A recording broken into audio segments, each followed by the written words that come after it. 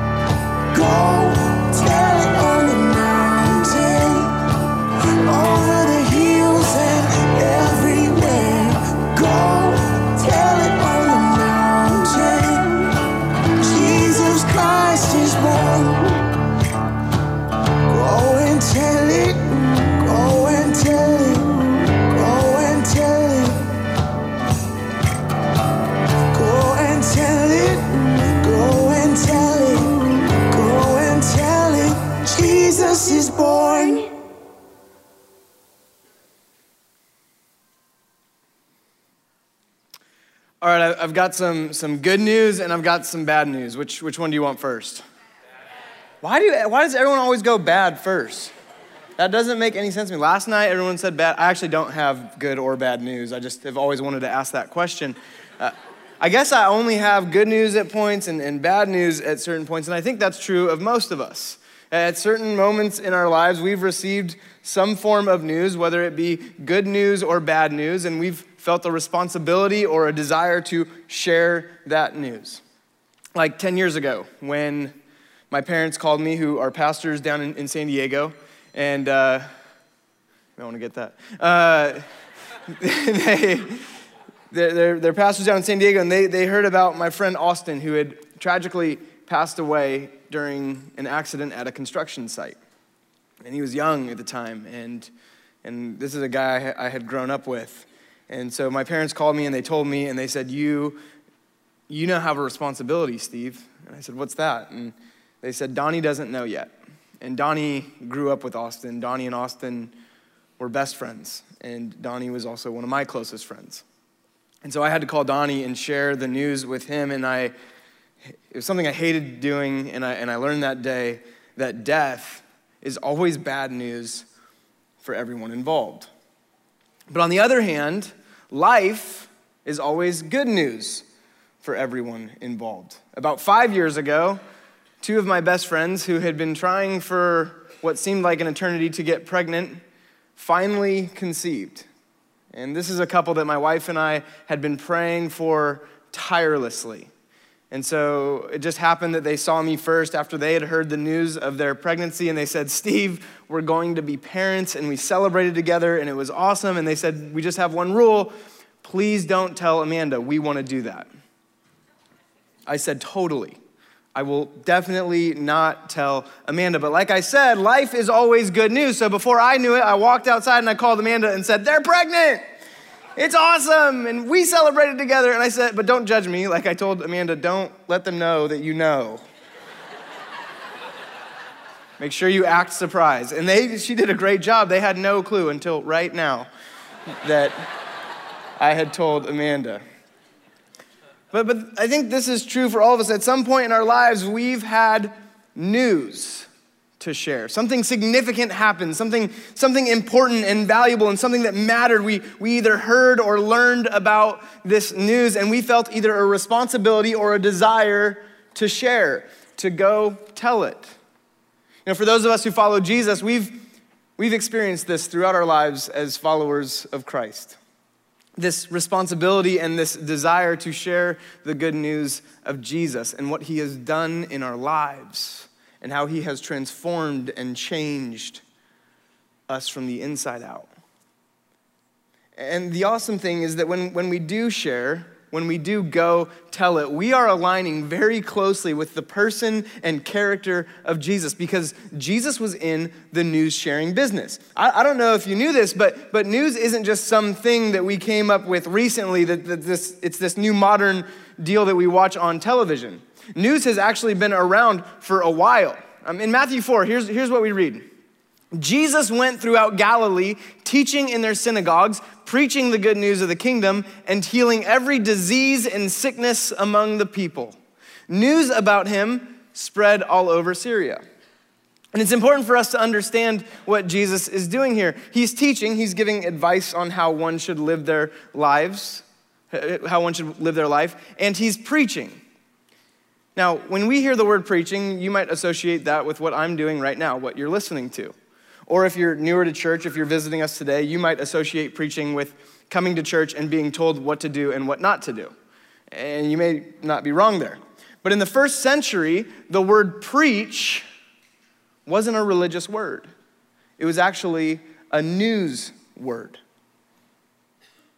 See, Jesus was sharing with the world that something significant had happened. He was telling the news, and the news that Jesus was broadcasting to humanity wasn't just any news. It was really good news. And that's what the word gospel means. A word that a lot of us have heard before and have some understanding of, but I think it's important for us to be aware that this isn't just something that Christ followers came up with after Jesus left the earth. Gospel is something that Jesus himself proclaimed, something that Jesus preached. In Mark chapter 1, here's what Jesus says. The kingdom of God has come near. Repent and believe the good news. These are words from Jesus himself. You see, Jesus' gospel is that the kingdom of God is available to everyone through him. That when he came to earth, when God became flesh, when the word became flesh and dwelt among us, salvation, healing, hope became available to every person everywhere. This is good news. And for those of us who consider ourselves disciples of Jesus, this is fascinating to me. We actually get invited to be an agent of his kingdom, to experience a life with God, and then to become an expression of his provision and generosity and compassion and love and joy to the broken around us. This is something Jesus commissioned us to do. It's like when he healed a man in Luke chapter 8 and he said, return home and tell how much God has done for you. Or when Jesus sent out his 12 disciples with power and authority to drive out demons and heal diseases, he said, preach the kingdom of God. Go tell the good news. Or after Jesus rose from the dead, he told those same disciples to preach the gospel to all creation. And then for 40 days after that, as he was talking about the kingdom of God, he told those listening, you will be my witness in Jerusalem and in all Judea and Samaria and to the ends of the earth. Go preach, go tell it, you will be my witness. You see, Jesus himself had a gospel to proclaim. He had the news of the availability of the kingdom of God through him, that God is present here and now. Here's the fascinating thing about Jesus, is that Jesus didn't come to try and explain God. He was the explanation of God.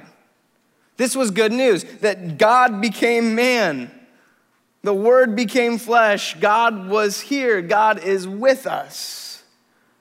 See, this is big news from a big God. And if God wanted to, if he really wanted to, God could have placed one foot firmly in the Pacific Ocean and one foot firmly in the Atlantic Ocean and declared to humanity, hey, I'm here for you. But instead, he chooses us to share his news. He implores and commissions, like we just saw through those texts, through Jesus' ministry. He sends his followers to communicate. He says very clearly to us, go tell it. Over the next few weeks, leading up to Christmas on all of our campuses, and for those joining us online and through the Incarcerated Church, we're going to unpack the value and importance of this phrase, not just for what it means for us now, but for what it meant for everyone who originally heard the news of Jesus' coming to earth. We're going to look at the value and importance of understanding who was told, how they were told, why they were told, and then how we are to respond 2,000 years later to this news, to this declaration of Christ come to earth. So we're getting a little bit of a head start on Christmas, not as much as Costco. They beat us to the punch a little bit. But we are getting a head start. So we're going to begin today about 700 years before Jesus was born with the first group of people who were told about Jesus coming to earth. And I want to set the scene a little bit for what's going on at this point in history. You see, God's people are in a dark place 700 years before Jesus was born. Idolatry and corruption and division are the prevailing themes of their lives. There's actually so much division in the kingdom, in God's people, that it's been separated into a northern kingdom and a southern kingdom. There's the kingdom of Israel and the kingdom of Judah. This is how much division has taken place amongst God's people, that they've been split into two groups of people. Go ahead and turn to Isaiah chapter 7. This is where we're going to begin our study today. In Isaiah 7, we're going to spend a little bit of time walking through this prophecy from the prophet Isaiah. And the prophet Isaiah is someone who spoke on behalf of God to Israel's leaders, which is what a prophet does. And Isaiah warned Israel's leaders, God's people, about the coming judgment. God says he's going to judge them by sending Assyria and Babylon after them if they persist in their idolatry and their oppression of the poor. Isaiah says that this impending devastation is going to be like a purifying fire that burns away everything that is worthless in Israel, in order to make way for a new Jerusalem that is filled with people who have repented and turned back to God. This is what we learn in the first few chapters of Isaiah. And then when we get to Isaiah 6, it's really interesting what's going on here. Isaiah gets this grand vision from God, a vision of God sitting on his throne. And Isaiah in this moment realizes how corrupt he and his people are, and he's terrified that he's going to be destroyed by the holiness of God, but in this vision, he's not. Instead, he's purified from his sin. And he thinks about as he thinks about the magnitude of all this, God commissions him with a task. God says to Isaiah, hey, Isaiah, go share the news. And just a heads up, what you will be sharing is going to harden the hearts of my people. It will be news that that speaks of their destruction. But it's not without hope. You see, what Isaiah shares and what will inevitably come will serve as a refining process for God's people. And after all of this, God will send a new king, a king whose kingdom will set the people free from violence and oppression. The prophet Isaiah's broadcast of this moment of the coming of this king is where we're going to pick up in chapter 7. We're going to start right in verse 14. Let's read starting there. Therefore, the Lord himself will give you a sign. The virgin will conceive and give birth to a son and will call him Emmanuel. For any of us who have been around church for a while, we know that this word Emmanuel means God with us. This name Emmanuel screams God is present with us, which must have been so hopeful for them. Like, how cool is that? They're sitting in the midst of despair and they hear, hey, God's coming to be with us. But hold on, because as Isaiah keeps going, here's what we read. He will be eating curds and honey when he knows enough to reject the wrong and choose the right. For before the boy knows enough to reject the wrong and choose the right, the land of the two kings you dread will be laid waste. The Lord will bring on you and on your people and on the house of your father a time unlike any, since Ephraim broke away from Judah. He will bring the king of Assyria. Here's what Isaiah is telling his people. Hey, pay attention. God is coming to be with us. But before he does, things aren't going to be all that great. The land will be laid to waste. It will be like nothing you've ever seen. He goes on to use imagery throughout the rest of this chapter, like the Lord will whistle for flies from the Nile Delta in Egypt and for bees from the land of Assyria. He says the land will be riddled with briars and thorns. Judgment is coming your way. Your evil ways, your oppression of the poor, your mistreatment of the widows, the violence you inflict on the innocent has all caught up with you. Things aren't going to be good, but there's hope for those who are suffering. Flip over to chapter 9, and let's read of this glimmer of hope that these people who are caught in despair would have grabbed onto. And I'm going to read about 7 verses here, and if that's a while for you, just sit back and listen and see if you can kind of feel what this may have felt like for Isaiah's audience. Or you can follow along with me if you learn better that way. But let's start right in verse 1. Nevertheless, there will be no more gloom for those who are in distress. In the past, he humbled the land of Zebulun and the land of Naphtali. But in the future, he will honor Galilee of the nations by the way of the sea, beyond the Jordan. The people walking in darkness have seen a great light. On those living in the land of deep darkness, a light has dawned. You have enlarged the nation and increased their joy. They rejoice before you as people rejoice at the harvest, as warriors rejoice when dividing the plunder. For as in the day of Midian's defeat, you have shattered the yoke that burdens them, the bar across their shoulders, the rod of their oppressor. Every warrior's boot used in battle and every garment rolled in blood will be destined for burning, will be fuel for the fire. For to us a child is born. To us a son is given, and the government will be on his shoulders. And he will be called Wonderful Counselor, Mighty God, Everlasting Father, Prince of Peace. Of the greatness of his government and peace there will be no end. He will reign on David's throne and over his kingdom, establishing and upholding it with justice and righteousness from that time on and forever. The zeal of the Lord Almighty will accomplish this. Do you hear the hope? This is what's to come. This is for us, God with us, Emmanuel.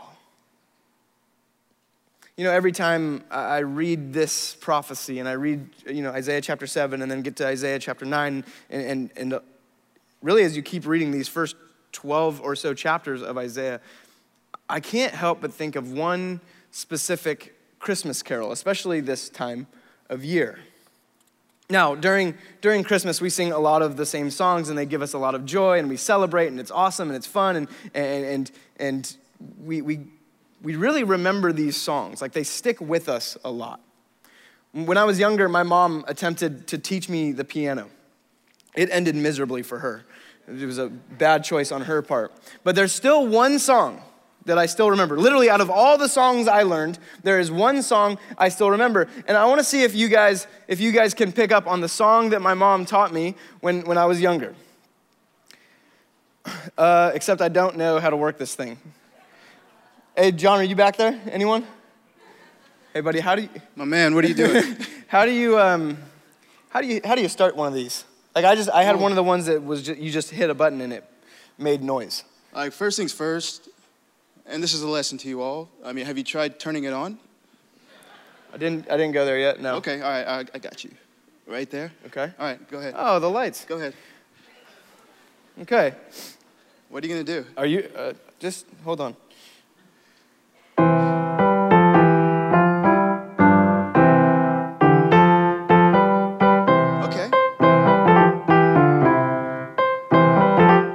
Yeah, man, that's pretty good. Yeah. Oh, should I stop there? Or? I think Okay. that's kind of my thing. Like, the music is my thing. The preaching, that's more like what you do. But what were your thoughts? Like, this, it means a lot to my mom. Taught me this one, like, this was 25 years ago. So don't say anything too... To be fair, I would say that you did actually a really good job. Really? Yeah, legitimately. I think that was a really good job, to be fair. Thank you. Like, good enough to, like, you got a spot for me? Like, when? Like, during the weekend when people are here, or like during the week? Yeah, no, like on the worship team, or maybe your own personal band, whatever. Shoot, my phone is blowing up. Hold on. You brought your phone out with you. Yeah, hold on. Trisha just texted. All the worship leaders just they said there's literally no spots available. Just now. Everyone texted you right now in this Just moment. now. So. Cool, man. I mean, that's still available. Okay. You want to go there? Yeah, I'll go do that. I'll go with you. Well, All right. well, guys, can you all give it up for John Orozco, our worship leader? You know, John, there's these songs, and I know, like, I wanted to get your perspective on some of this. There's these songs that we sing during this time of year that are so joyous. Like Joy to the World that you were playing just now. Joy to the World, Yeah. like the song Joy is in the title. Yeah. And like they stick with us. Like we remember these things. And we celebrate, and it's like there's this anticipation of Jesus. Are there songs that you celebrate with during this time of year, like what some of your favorites or something like that? Yeah, this year has such a cool vibe. It's got this buzz to it.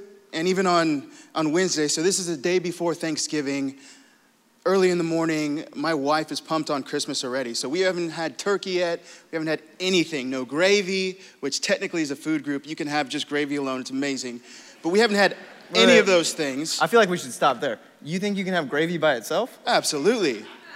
Absolutely. Hey, sometimes... How do you look the way you do? You go to your mother-in-law's house, and that's kind of all you can stomach. No.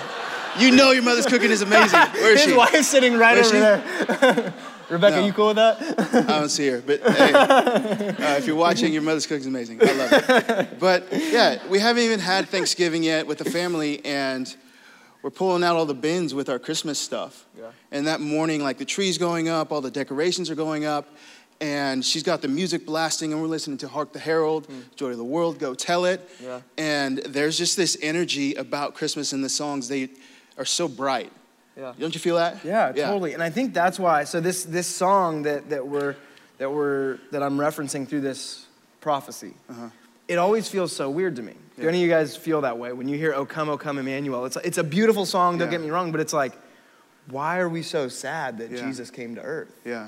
Like what's the, and there's this like tension that I feel, and the tone is so somber. Yeah. So I don't like, what's that like as a musician, or like we sing all these joyous celebratory songs, but then there's this one. Yeah, a lot of these songs, when they're constructed, the melodies, they do a thing where it feels really bright and it has this veneer of like hope and joy. But if you really dig deep into the lyrics, there's some context there that needs to be unpacked.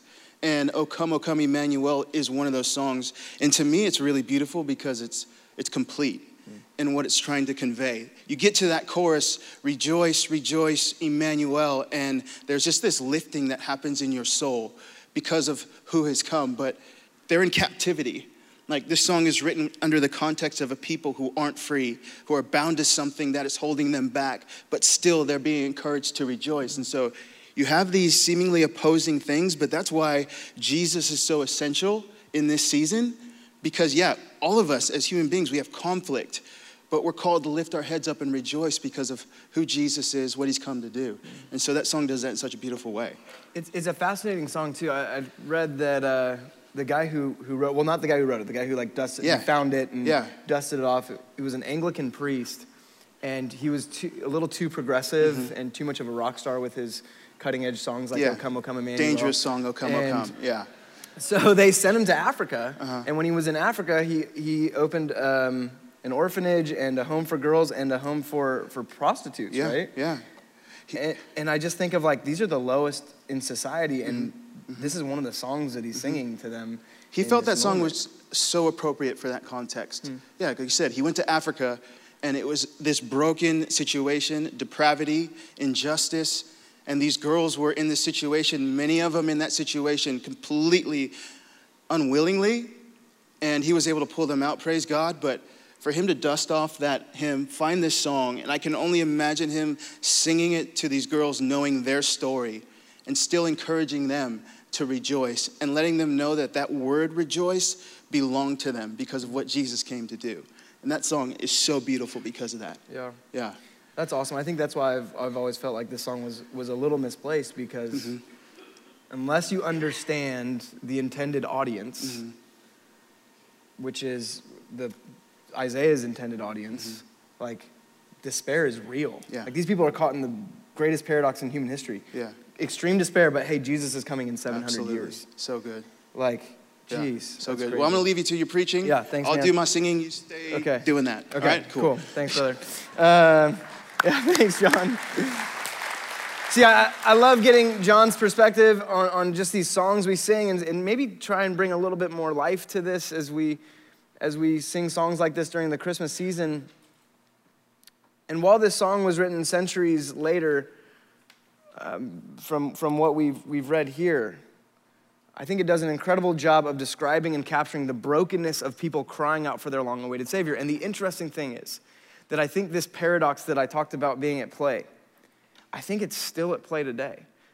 Like, yeah, we know that Jesus came, but I still think there are moments when we're caught and we feel the weight of our own sin, where we're crying out, O come, Emmanuel. Or there's moments when we look at the brokenness and the pain and the hurt in those around us, and we scream out to God, I need you. Come here. O come, Emmanuel.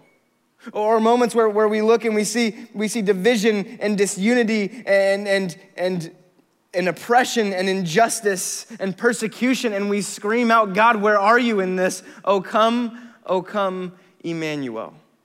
And I think taking a moment to just let the tone of this song sit in during this season. This phrase that's not so much a phrase but a plea from the depths of our being. God, come, be with us. Let's see if this resonates.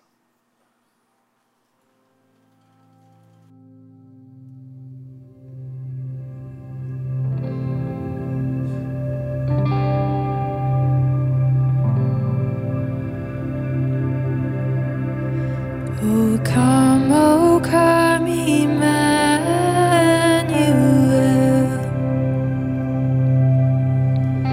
and ransom captive Israel that mourns in lonely exile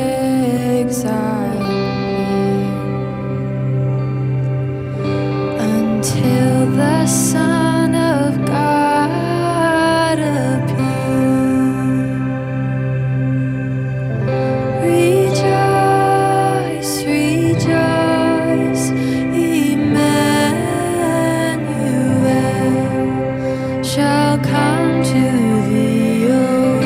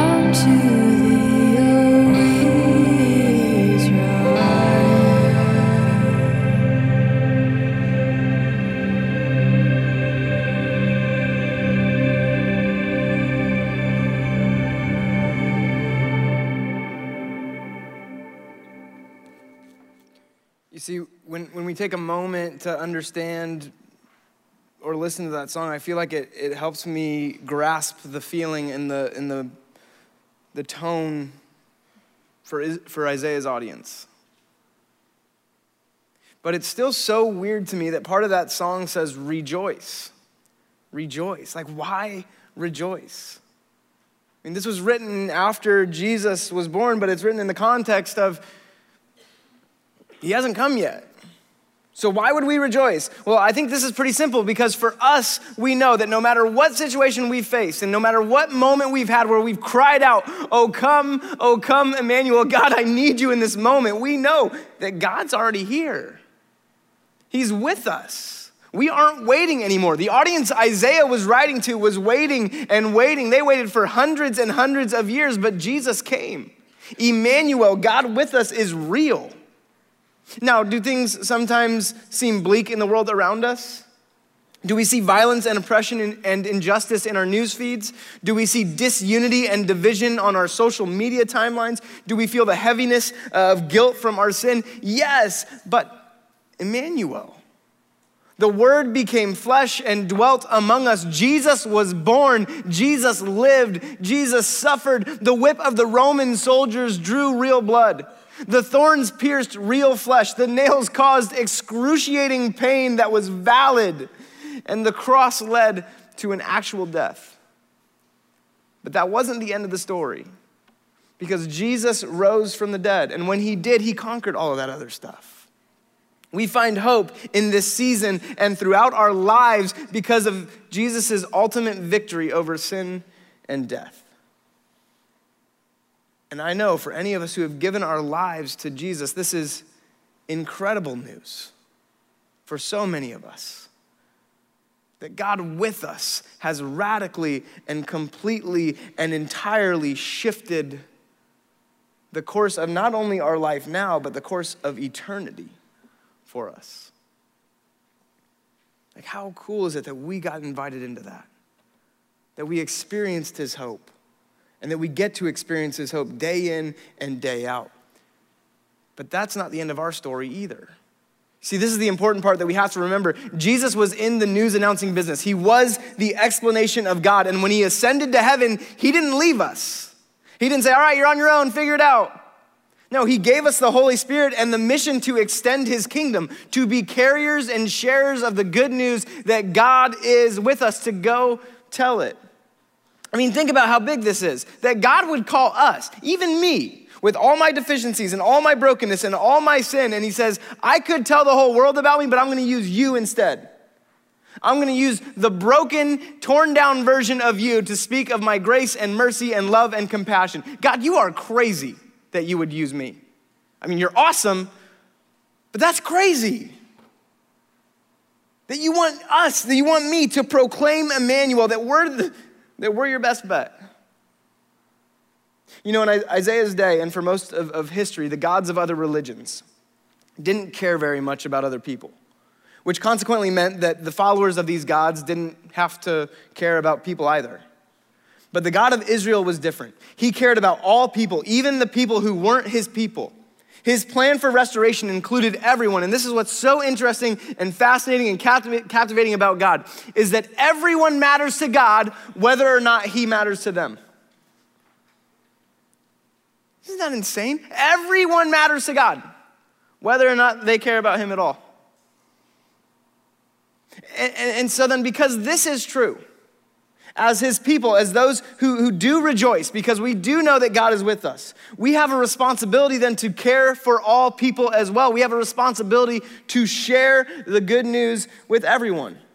And just like Isaiah, we have a lot to share. I mean, it may be a different time, it may be a different place than when Isaiah shared and where Isaiah shared, but God with us is just as hopeful and just as significant in the East Bay of California in 2018 as it was then. The news of Jesus' presence is always good news. But here's the deal. We can talk about Jesus and tell people about Jesus all we want. And that's actually really important for us to do. It's part of our responsibility. But here's what I've noticed as I've gone throughout my life. If you want to know what someone means by what they say, watch what they do. If you want to know what someone means by what they say, watch what they do. I have a quote hanging in my office that says this: "You can't preach good news and be bad news." I don't know who said this, but gosh dang, they were dead on. We have a responsibility to share the good news of Jesus Christ. Therefore, we have a responsibility to be good news in the world around us. See, the thing about Jesus that completely shifted and changed the course of the world was his radical love. That was his good news. That's what came through him, a love that has never been seen or experienced in the history of humanity. And that's what Jesus is inviting each of us into and imploring each of us to broadcast with our lives, to share the good news of his Emmanuelness, to tell of Jesus' presence with each of us through what we do, how we live, how we act, and how we love. You see, the church's role is, and always has been, through our personal and corporate behavior, to show everyone that we are all precious in his sight, that everyone matters to God. So how do we make sure we're doing this? Where do we start? Well, I think it would be wise for us to take a look at a group of people that Isaiah was sure to include. As he wrote in chapter 10, the first two verses, "Woe to those who make unjust laws, to those who issue oppressive decrees, to deprive the poor of their rights and withhold justice from the oppressed of my people, making widows their prey and robbing the fatherless." You see, Emmanuel was good news for everyone, but it was most definitely good news for certain groups of people that Isaiah was sure to include. Emmanuel was hope for the poor, was hope for the oppressed, was hope for the widows, for the fatherless, for the persecuted, for the broken, for the hurting. If you're wondering where to start, where you can start being good news in a world that desperately needs to see good news, start there. I mean, there's a reason why, as a church, we've chosen these first 12 days of December to serve the community and the world around us, and these are the groups of people we've specifically chosen to serve. It's why there are opportunities to care for kids without warm beds, why there's opportunities to pack meals for people without food, or opportunities to send much needed supplies to our persecuted brothers and sisters throughout the world. Look, if you aren't aware of who needs to see good news in your life right now, or you haven't had a chance to engage in our 12 days of serving, go to our Next Steps area or to where our outreach team is and say, hey, I want to be good news. Or if you're watching online, just go online and click on 12 days of serving and find a place to engage, find a place to get involved. I mean, if there's any time where the church can show the world what we believe by what we do, I mean, we should be doing this all year round, but gosh, December, when the whole world is looking at Jesus, is a phenomenal time to show people who we are by what we believe. And if you ever feel overwhelmed, like every time I go to a church and the guy on stage or the woman on stage says like, hey, here's what you should do. If you ever feel overwhelmed, because I just said like we have a responsibility to care for all people, every person we have a responsibility to care for. If that's overwhelming for you, just do this. Yes, we have a responsibility to care for everyone. Is that possible? No. So just do for one person what you wish you could do for every person. Do for one person what you wish you could do for every person. Maybe that one person is a senior who needs a letter of encouragement. Maybe that one person is a kid who needs to get a bike built, which is an opportunity we have. Maybe that one person is someone in the persecuted church who just needs medical supplies, and all you have to do is go online and spend $35 to send medical supplies through Voice of the Martyrs to someone who's being persecuted somewhere else in the world. I mean, that's being good news. But we also know that this isn't what we're limited to. Like, we're all well aware of people in our lives who need to see the good news of Jesus right now. Someone we can serve, someone we interact with. Maybe it's a colleague at work who asks for our help. Maybe it's a neighbor who can't hang their Christmas lights by themselves. Maybe it's waking up in the middle of the night to get the kids and not pretending like you're asleep, which is something I never did. There are so many opportunities right in front of us to be good news, to go tell it through the way we love, live, and serve, to show the world that God is with us and that means something to us. To close, I just want to caution all of us on something as you're listening to me talk, because generally it's easier to hear about serving than it is to actually serve. At my last church, there was a woman who was headed into an operation, and she asked her husband if he could watch the kids for a couple days while she recovered. And which, by the way, if you're a dad and your wife asks you to watch the kids, that's just being a dad. It's not like you don't get paid for babysitting or anything like that. So just say yes. But the husband said no. He said he couldn't do it. And the reason why, I'm not making this up, the reason why he could not watch the kids while his wife went through an operation was because he was attending a Christian conference for husbands and fathers to teach them how to be better husbands and fathers. That's a true story. Like, that happened. So yes, sometimes it's easier to hear about serving than it is to actually serve. You know, anyone who follows Jesus that's listening to me talk knows that Jesus has commissioned each of us to go tell it. And we can talk about how much we love Jesus and we can say how much Jesus means to us. But if you want to know what someone means by what they say, watch what they do. This Christmas season, let's not just be hearers. Let's not just talk about how amazing Jesus is to us. Let's preach with our hands. Let's minister with our feet. Let's allow our actions to be a sermon that declares the presence of our Savior in our lives. Let's be good news in a world that is crying out, pleading for something to conquer their despair. A world that may not even know it, but they are crying out, oh come, Emmanuel. Let's be good news. And what a privilege and honor it is that we get to convey the gospel of Jesus Christ to our friends and our neighbors and our family and anyone we come in contact with. To show humanity, God is with us, and it's available to everyone. I'll leave us today with a few more words from the prophet Isaiah. In chapter 12, verses 4-5, here's what Isaiah says. Give praise to the Lord, proclaim his name. Make known among the nations what he has done, and proclaim that his name is exalted. Sing to the Lord, for he has done glorious things. Let this be known to all the world. Or in other words, go tell it. Let's sing.